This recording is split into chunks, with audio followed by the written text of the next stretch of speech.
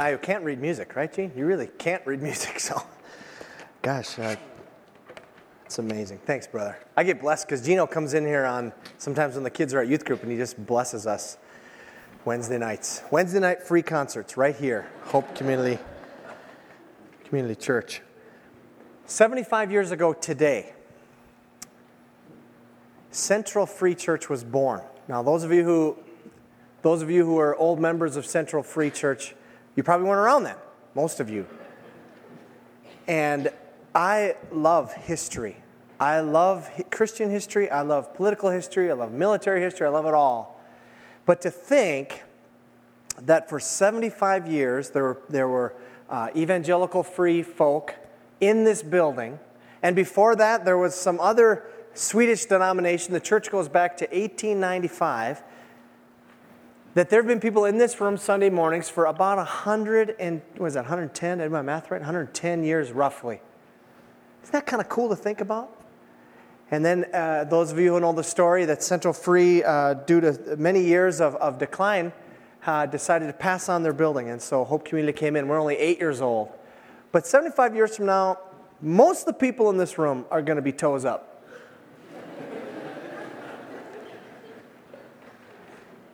And just like Central, man, I want to leave a legacy. If the Lord tarries that long, doesn't come back, just a legacy that we are faithful to what God had us to do.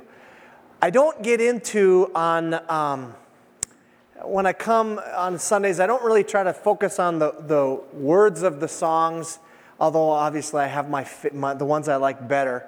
But I try not to go, oh, great, they're playing my favorite songs, because then it's just conditional whether or not I'm going to praise God based on if I get my favorite songs or not.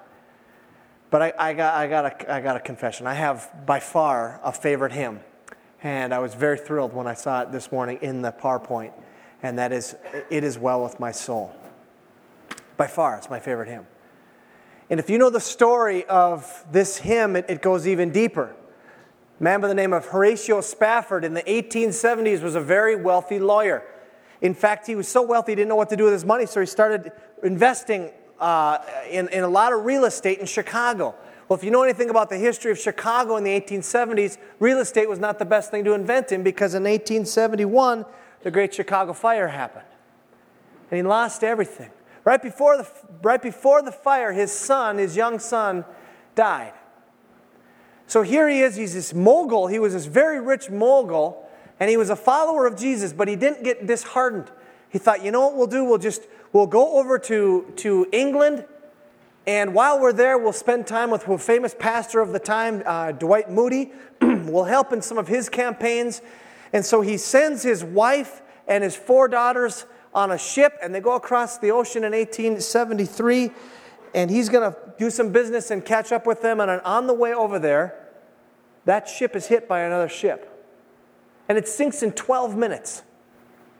And he gets a telegram back from his wife, and it just has 2 words, and it says, "Saved alone."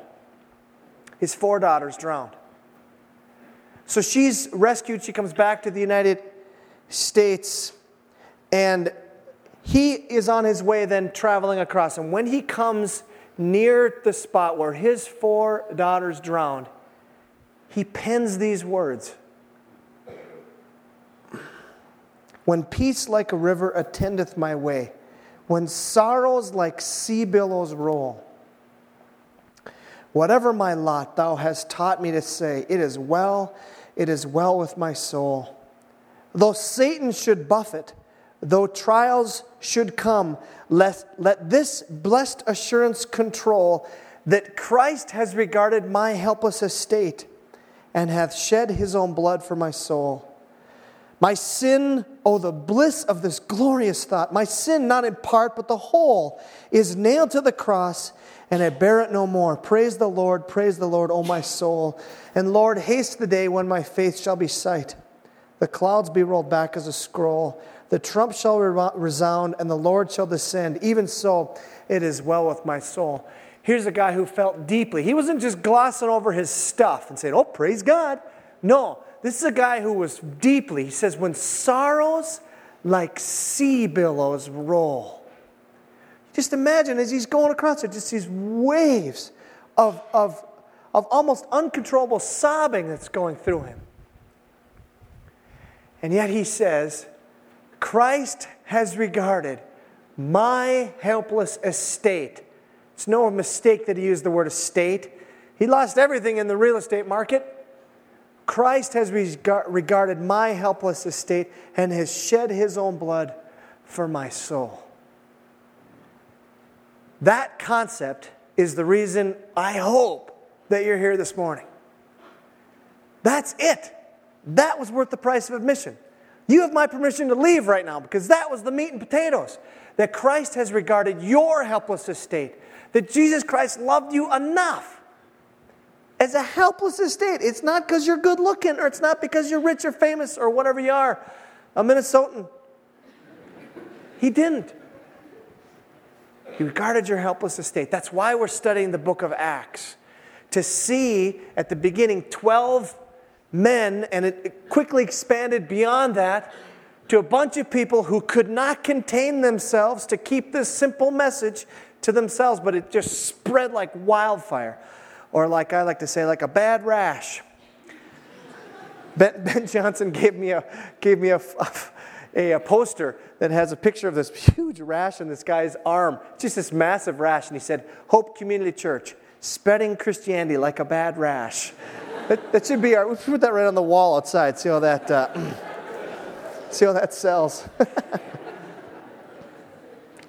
We're in a series right now called The Church on Fire, the study of the book of Acts. And last week we were in the first week of a 3-week sermon, really, and it just kind of chunked up into 3 different parts here. And so I just want to those of you who weren't here, I just want to give you a little bit of a review of what we did last week. Last week, Peter, the leader of the church, Peter has something that's going to happen to him that's a paradigm shift. Remember we saw the clip from The Matrix where you take the red pill, the blue pill, and your life's going to get turned upside down when you start to realize some truth. Peter's going to have that happen to him. First of all, we meet somebody else by the name of Cornelius. Cornelius is just a Roman guard. He's a good guy. He does good things to the poor. He's a devout guy. He's someone who goes about praying and he gives gifts to the poor. And in a vision, he sees an angel. And, he had a vision and he sees an angel. And he replies to him and says, What do you want? And the angel says, I want you to send men to Joppa, another city, about 30 miles away. I want you to send men there, and I want you to get this guy by the name of Peter or Simon, and he's hanging out at Simon the tanner's house. And so Cornelius says, sounds good. Now, while that's happening, God communicates to Peter and gets him ready. But he doesn't give him a real clear vision like he gave to Cornelius. He gives him a little bit tricksy one. And he goes upstairs and he's going to pray up on the roof in Acts chapter 10, starting in verse 9 there. And it says that while he's praying, it says he fell into a trance. And it says during this trance he had a vision, and the vision was this. He saw heaven open up and a sheet came down. And inside that sheet were all kinds of 4-footed animals, as well as reptiles of the earth and birds of the air. And in that sheet are all these animals, and someone speaks out to him and says, Peter, kill and eat. And to a practicing Jew, you are not supposed to eat certain types of food. We talked about that certain types of meat. Talked about that last week.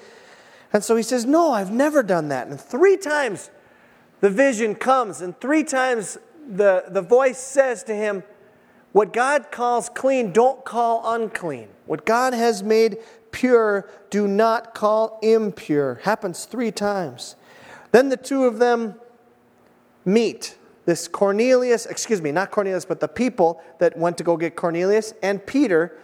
And Cornelius' people have a clear understanding, at least they think, of what's going on. Peter is scratching his head going, what? Sheet thing, animal thing? While that's going on, there's a knock at the door and these people meet. And that's where we left it last week, right in the middle. Oh, can't wait, huh? Here we go. Let's pick it up this week. We're going to look at this passage, the rest of chapter 10. What I've done is I've divided it into 5 chunks. And within one of the chunks, the chunk number 4, we have 6 parts. chunks are big, parts are little, right? So it's 5 chunks and 6 parts in that one little chunk. If that makes any sense. Okay, here we go. Let's look at verse 23 here. Then Peter invited the men into the house to be his guests. The next day, Peter started out with them, and they're going from Joppa to Caesarea, 30 miles, and some of the brothers from Joppa went along. So some of Peter's homies went with him. The following day, he arrived in Caesarea. Cornelius was expecting them, and he called together his relatives and close friends. So picture this scene now. You got a few people that came to go get Peter. You got Peter, you got his associates, you've got Cornelius, and he says, I want all my friends and all my relatives to come. There's this house, so it's just kind of packed. As Peter entered the house, Cornelius met him and fell at his feet in reverence. But Peter made him get up. Stand up, he said. I'm only a man myself. Now, Luke, who wrote the book of Acts, does not give you one word of dialogue that they said in 30 miles, right? Now, it's possible they didn't say anything for 30 miles. I don't know if you've ever been in a car where you're driving along and there's just silence. You know you're a really close friend with someone or married to them if you can drive and there's just silence for 30 miles. But this is walking. No dialogue. Nothing. He gets to the door.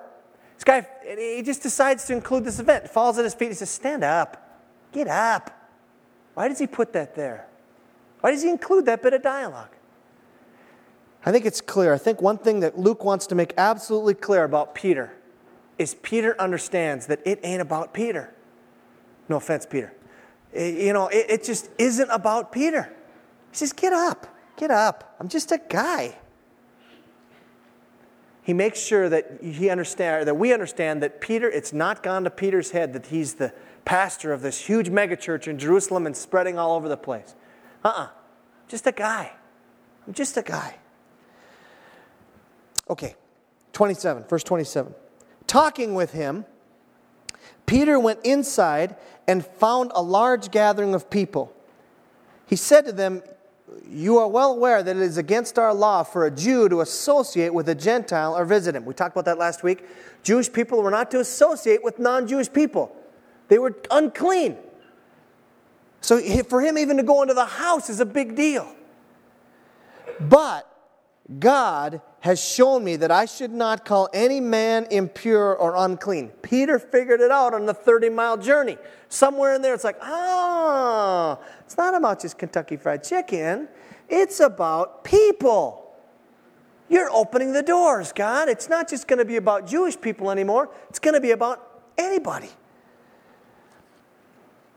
But God has shown me that I should not call any man impure or unclean. So when I was sent for, I came without raising any objection. And then listen to this. He says, may I ask you why you sent for me? Now Peter is a humble guy, but he's a pastor. He's the lead pastor of a church of, I don't know, last time we left it was 5,000-6,000. And then that got scattered all over the place. So he's got to worry about all these satellite churches around. And they call for him, and he shows up, and he's a very humble guy, but he doesn't just say, I'm going to tell you what the agenda is. He asks them, why did you send for me? Dudes and dudettes, there is a huge lesson here for us. People feel honored when you ask them questions. It's a simple thing. If you're trying to get to know somebody or you're trying to be hospitable to them, simply ask questions. It's an amazing art that not many people have. Just ask them a question. Where are you from? What's your family like? What's your major if you're a college student? Ask questions. It's simple. When we started Hope Community Church, my entire strategy to get to know new people consisted of when you came, and this is how religious institutions start and how they never die. On your card it says first, second, third, fourth. You're probably going, why does it say that? Who cares? First, second, third, fourth time. Well, the deal was this, is after you came a fourth time, then I felt it was okay to give you a call and say, let's have bagels. And so I would take everybody who was new out for a one-on-one conversation. We'd go sit at Brugger's Bagels over there by the U of M, and I'd just sit there. Anybody to be taken out for bagels by me? Anybody? Yeah, Cor. Yeah. Cor, about 6 or 7 times actually checked that box.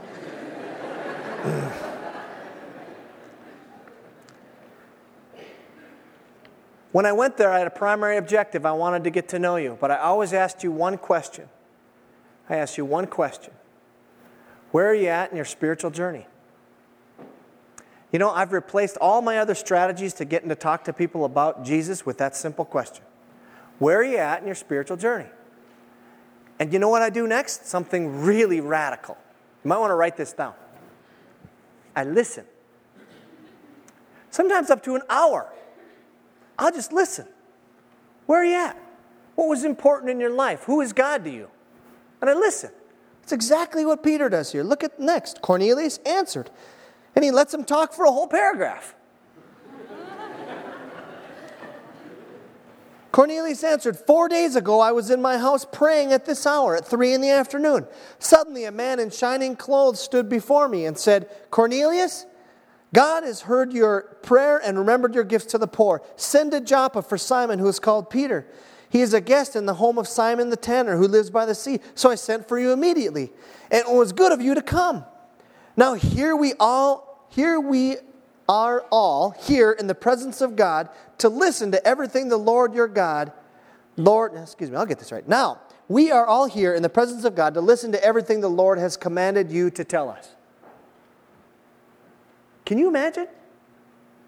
Here's Peter. I mean, it's always loaded to bear to tell anybody about Jesus. But here's this guy Cornelius who gets his vision to say, go get him, go get some. He says, what do you want? And he says, I want you to preach down my throat. I mean, that's my translation, but that's basically, he's saying, whatever you want to tell me, I want to hear.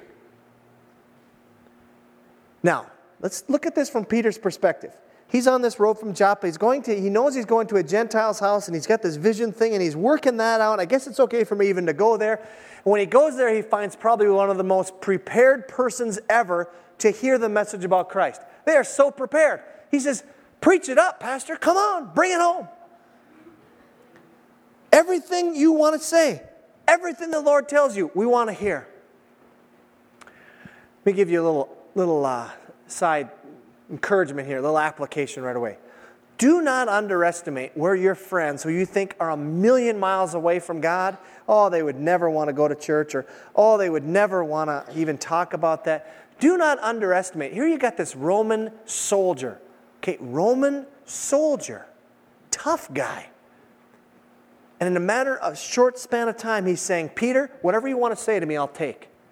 When I was in college, before I made a commitment to Christ, I partied with a guy who, when he got a little bit too much to drink, you would stay 15 to 20 feet away from. This guy was nuts. He was nuts. I mean, I'm serious. You wouldn't want to. He just was one of those guys who would say the meanest things. He would break stuff. He was just out of control. It's like, okay, when Ron has had too much, or even when Ron hasn't, he's just that kind of person. It's like one of the last people I ever would have thought would make a commitment to Christ. Later that year, I made a commitment to Christ. I didn't have any more relationship with Ron until about 2 weeks ago. 2 weeks ago, I get a call, and it's a guy who says he's the director of Fellowship of Christian Athletes and also the chaplain for the Minnesota Vikings. I say, oh yeah, what's your name? He says, Ron Backus. I'm going, I know a Ron Backus. There's no way. There's no way you're that guy. He was that guy. I met with him for coffee this week. He's going to come here and share his story sometime this spring. I couldn't believe it. But if God can do that to Cornelius, why can't he do it to a slug like Ron? I hope none of you know Ron. Or Ron was a shot putter. I'm a dead man if he hears this. God works in people's lives, and he's working in Cornelius. Cornelius is sitting there. He can't wait to hear what Peter has to say. Let's hear what Peter has to say. Fourth chunk is the message that Peter gives to Cornelius. And there's going to be 6 different parts to this. Kind of want to just take this kind of verse, or maybe a couple verses at a time. Let's take verse 34. It says, "Then Peter began to speak. I now realize how true it is that God does not show favoritism." I now realize how true it is that God does not show favoritism. That was a radical, turn your world upside down kind of view to Peter. He did not know that before. It wasn't until here when he said, people who are not Jews can be blessed by God. Oh my goodness, what a radical shift in his thought. God does not show favoritism. Literally, if you looked at the original language, it plays out in this great word. It says, "Truly, I see that God is not an acceptor of faces." Isn't that cool? I see that God is not an acceptor of faces. God does not look at how you look. God does not really care much how you look. He's more concerned about what's going on inside. That's why I wonder so much why we spend so much time on making ourselves look good. And I don't mean physically. Look good. That's a good thing. Please. But it's not that. It's about, I want to make sure that everybody sees me for who I am, and I got to put up this wall, and I wouldn't dare want to let anybody see deep inside me. And it says God is not an acceptor of faces. God does not see you that way. He knows exactly. He goes down where you're the most afraid. He sees the worst part of you. He sees the best part of you. He sees everything. If that's the way Almighty God sees you, why in the world do we put faces on, masks on, so other people can't see us that way? If we're not afraid of the way God sees us, we're afraid of how you perceive me, I got something going wrong in my thinking. God is not the acceptor of faces. Verse 35, "But he accepts men from every nation who fear him and do what is right." The way that Peter would have went about it before was he'd have found people who weren't Jewish. He would have said, first you have to become a Jew, and then you have to become a Christian. But from this point on, he says, no. It's open to anybody. Anybody can come from any nation. Verse 36. He's talking to Cornelius and the whole crowd, and he says, "You know the message God sent to the people of Israel, telling the good news of peace through Jesus Christ, who is Lord of all." That was the message. The message is that there's peace, and there's a lot of talk, even this day, about peace. And I'm all in favor. Who wants war? Nobody wants war. But there's times when, you obviously have to go to war. So I'm not going to make a statement about that. But there's a much bigger war than us versus Afghanistan or Iraq or even terrorism. There's a much bigger war going on. And the war is between God and you. And there's only one way to make peace. And it's right here. It says, the good news of peace through Jesus Christ. That's the only way. You cannot just always be a better person. I'll just do things better, and I'll pray more, and I'll read my Bible more, and I'll go to church more, and I'll do this stuff. No. That won't get you a truce in this war. There's only one way. It's a corny bumper sticker, I admit it, but I just had to put this up here. It says, no Jesus, no peace. No Jesus, no peace. I know. But sometimes the first time you see bumper stickers, you think they're very cool, and I like. The other one, my favorite, is my Bosch is a Jewish carpenter. You have to think about that. Yeah. I like that one. Jesus Christ gives you the peace to the ultimate war between you and God, because that's the biggest war going on. Because we are sinful and He is not, there's a war going on, and Christ is the only truce to that war. This is the message He's giving Cornelius. Pick it up now in verse 37. He says, "You know what has happened throughout Judea, beginning in Galilee after the baptism that John preached, how God anointed Jesus of Nazareth with the Holy Spirit and power, and how He went around doing good and healing all who were under the power of the devil, because God was with Him." Cornelius, Jesus is the one. Jesus was the Messiah. Jesus is the promised one. He is it. And what He's coming to do is undo the works of the devil. Now, a lot of you may think, oh man, it just seems like life is so hard and there's so many rotten things happen. It seems like the devil is winning. The devil is not winning. Read the back of the book. We win. Amen.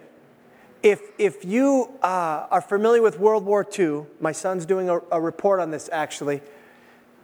At D-Day, the war was over. It wasn't really over, but it was over. It was a decisive victory on D-Day that was going to change World War II forever. VE Day, Victory in Europe Day, happened sometime later. The cross is like D-Day. It's over. We're living in between VE Day, is that like that song that Michael transposed there? One day will be VJ Day, huh? Or I guess that's Japan, that doesn't work. But VJC Day, I guess. One day, it'll be total victory. We live in the midst of that right now, and it seems like the devil is having his run. Peter's telling Cornelius, he's saying, you know what? Jesus is the one. Jesus is the one who is promised. He's the one who can make peace. He's the one who's Messiah. He's the one who God poured out His Spirit on. In fact, he doesn't get totally into the theology here, but he's totally God and totally man at the same time. 100% God, 100% man. He's the second person of the Trinity. That's who he is, Cornelius. And then he says and he also says that in there that we saw this. We were witnesses of this. We have seen this. In verse 39 it says, we are witnesses of everything that he did in the country of the Jews and in Jerusalem. Then it says, they killed him by hanging him on a tree, but God raised him from the dead, and on the third day caused him to be seen. Kind of an interesting phrase. It just basically means he caused him to be raised from the dead. And this is the most critical point. If Jesus Christ came and did not die, he just was taken back up into heaven without death, you and I have no forgiveness of sins. Jesus Christ is not just a good teacher. He is that. He's a great teacher. But he's much more than that.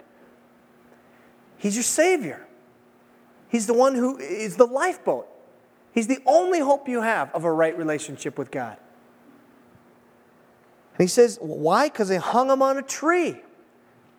In Deuteronomy, it talks about people who are hung on trees are cursed. Jesus was cursed. He became sin for us. He took our penalty. He overcame that, though, because he was raised from the dead. Then it goes on to say in verse 41, he was not seen by all the people, but by witnesses whom God had already chosen, by us who ate and drank with him after he rose from the dead. Not everybody saw him, he says, but enough. The Bible talks about 500 people seeing Christ risen. It's enough to know, Cornelius, that he's the one, that he died, that he rose again to have victory over that punishment that he took for us. And then he gives the punchline. It comes in two forms. Peter says, in verse 42, he says, he commanded us to preach to the people, including you, Cornelius, and to testify, because we're witnesses of these very things that have happened, that he is the one whom God has appointed as judge of the living and the dead. What will you say, Cornelius, come judgment day? That's what he's saying. What will you say? Everybody in this room is going to die. I can guarantee that. There have been people sitting in this room for 110 years. A good chunk of them, most of them, are dead. And they have sat before Christ, who will judge the living and the dead. And he'll ask you, why should I let you into heaven? And there is but one right answer. It is not, well, I was religious. Or I gave a lot of money away. That's not the right answer. What is the right answer? Verse 43. All the prophets, Cornelius, I want to let you know that the Old Testament speaks about Jesus. All the prophets test about him, that everyone who believes in him receives forgiveness of sins through his name. The only right answer is you shouldn't. You shouldn't let me in. But I'll take that as the one who takes my sin. I'll take that as my sin substitute. I'll let Christ take my sin. And I've did that in my lifetime. You can't do it after life. You can't go, you know what, I'm just going to party here, and then 3 minutes before I die, I'll trust Jesus. Or after I'm dead. That's foolish.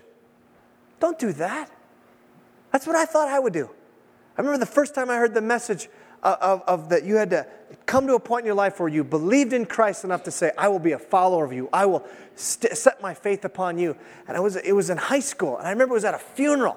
And the guy asked if he had an altar call at a funeral. He said, raise your hand if you want to become a Christian. I'm thinking, what a weird thing to do at a funeral. This guy is dead.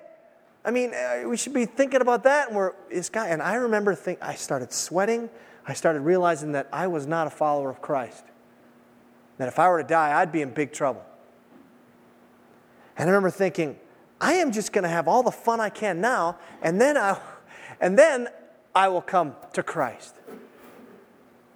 You know, I've talked to people who party and just do wild things, and they're miserable.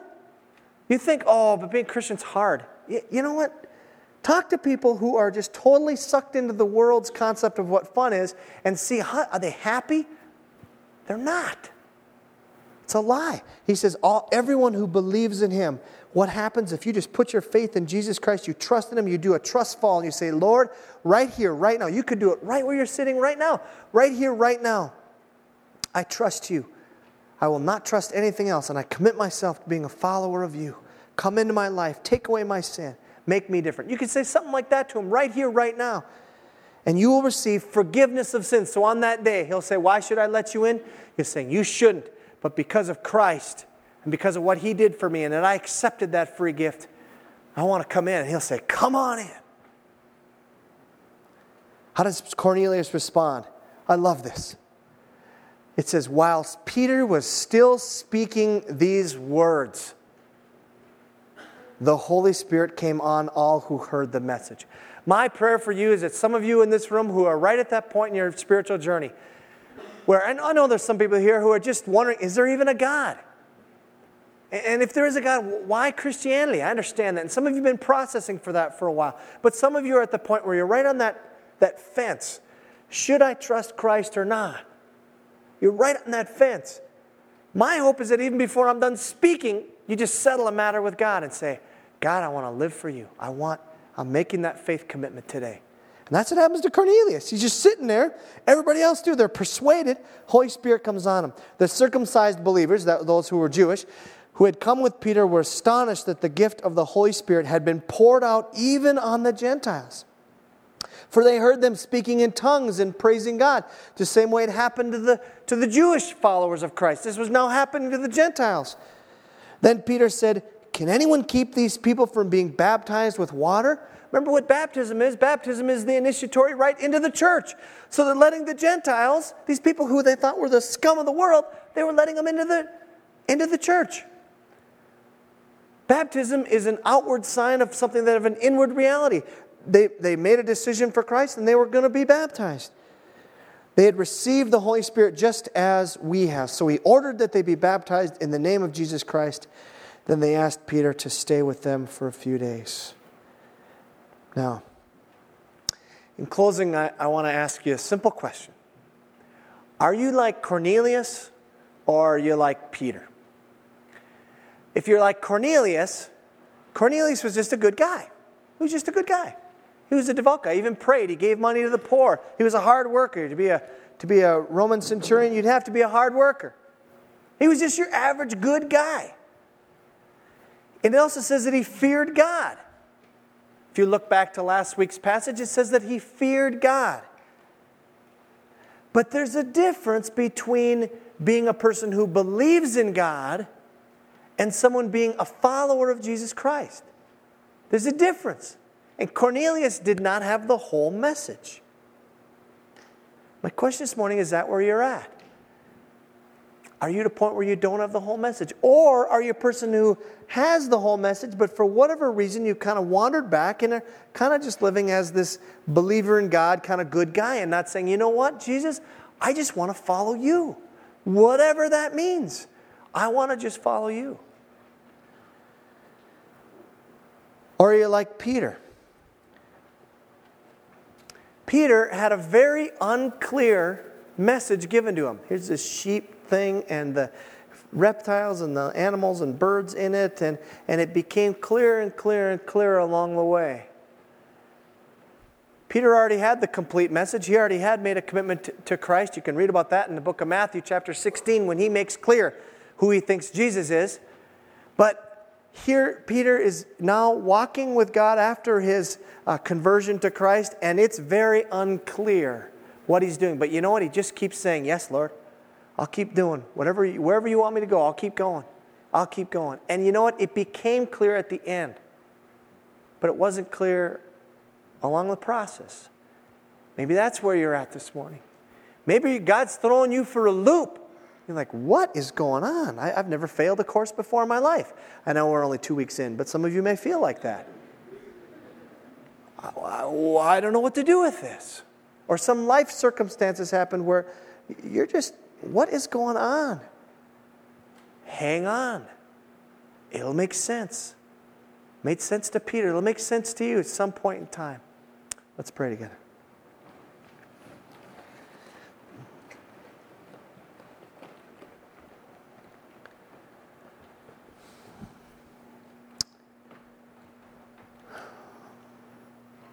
Lord, I ask that as many as there are people in this room, God, I ask that you would treat each person individually right now. And just like you spoke to Cornelius, and just like you spoke to Peter, God, you'd speak individually what we're to do with this great account of Peter meeting Cornelius and how Peter's life was turned upside down, as was Cornelius's. Lord, if there are areas in our life where we're holding on to them and we're not letting you move, would you just show those to us?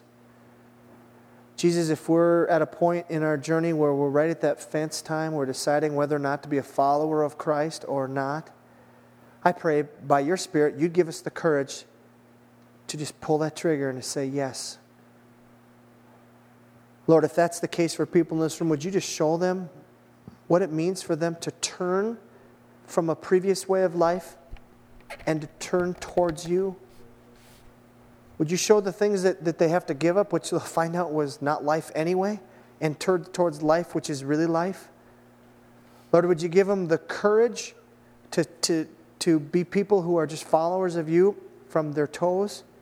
Would you allow them right now, even right now, to open the door of their heart and to say, Jesus Christ, come in and change me from the inside out. I give you permission. Holy Spirit, we'd ask that you would land on people as they're doing that, perhaps even in this room. We pray for those of us, God, who are going through an uncertain time. Lord, we need your leading. We are like sheep. We go astray. We need you as our loving shepherd, and we pray that you would guide us. I pray for every person here that even now as I speak and even as we sing these last songs, that by your Spirit, you would make things very clear. Where we're headed, what we're doing, you'd give an assurance of that. God, we just pray that our church would be a church on fire. That's only going to happen as you move in us. We pray this in Christ's name.